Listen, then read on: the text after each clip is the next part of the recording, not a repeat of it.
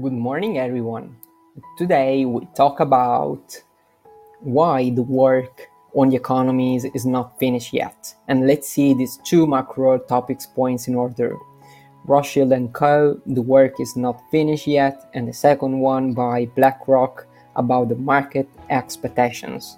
Nice to meet you and welcome back to Macro and Business Insights. I am Alessandro, a financial analyst and specialize in financial markets research for over 10 years.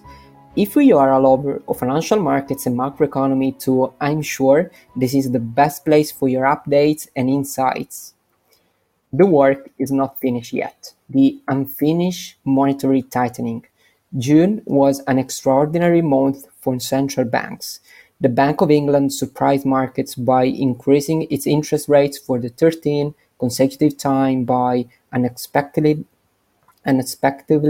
large 50 basis points. The ECB raised rates and signaled more to come, most likely as soon as its July meeting despite the economy shrinking in late 22 and early 23 and disappointing business confidence. The central banks of Australia and Canada resumed rate increase after a pause in their hiking cycle, while smaller central banks in Norway and Switzerland continued on their path of raising rates.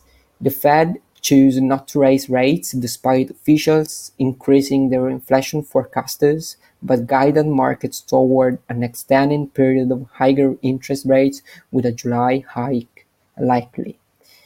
Inflation focus. Consumer prices that are too high for too long could make the task of bringing inflation down difficult. Given the decline in real wages since the pandemic, wage catch-up is to be expected and business will have to absorb some of the expected rise in labor costs through lower profit margins. However, if they were to resist and instead decide to pass on the cost to consumers, inflation reduction would only be gradual, which risks disanchoring expectations and producing further upside cost pressures. Market expectations. Higher expected corporate earnings must put pressure under the surface. We see more earnings pain ahead and look for opportunities at the sector level. Bond yields have jumped, and we think markets are at a key juncture as central banks are poised to hold tight on policy. As Q2 results begin, corporate earnings need to deliver on market expectation to support stocks in our view. We see a key divergence in earnings forecasts. They have risen for a few tech firms while the rest stagnate. Profit margins are shrinking and we see more pressure ahead. So we get granular and favor sectors like healthcare within developed market stocks. Earnings outlook.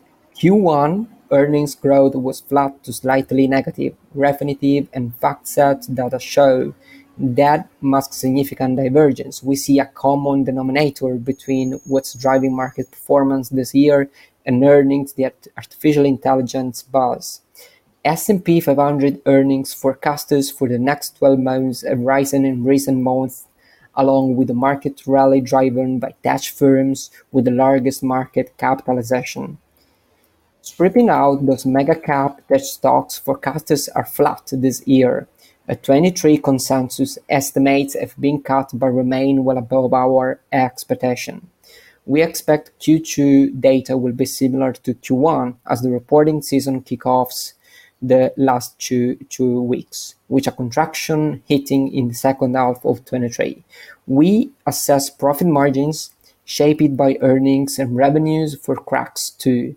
Margins jumped during the pandemic when consumer demand for goods was strong and companies could push up prices as input costs soared. Treasury yields. US 10-year Treasury yields approached 15-year hikes above 4% and stock dipped last week after US jobs data showed a still tight labor market. The unemployment rate fell lower, labor participation has not risen further, and wages are still growing even after the Fed's rapid rate hikes. We think the yield move and equity retreat signal we are at an important juncture. Markets are coming around to our view that central banks will be forced to keep policy tight to curb inflationary pressures. Thank you guys for watching until the end of the video, and if you like it, scan the QR code here or the link in the description for receiving totally free more advanced and exclusive insights as hundreds of people are already doing inside my community. Thank you and have a nice day.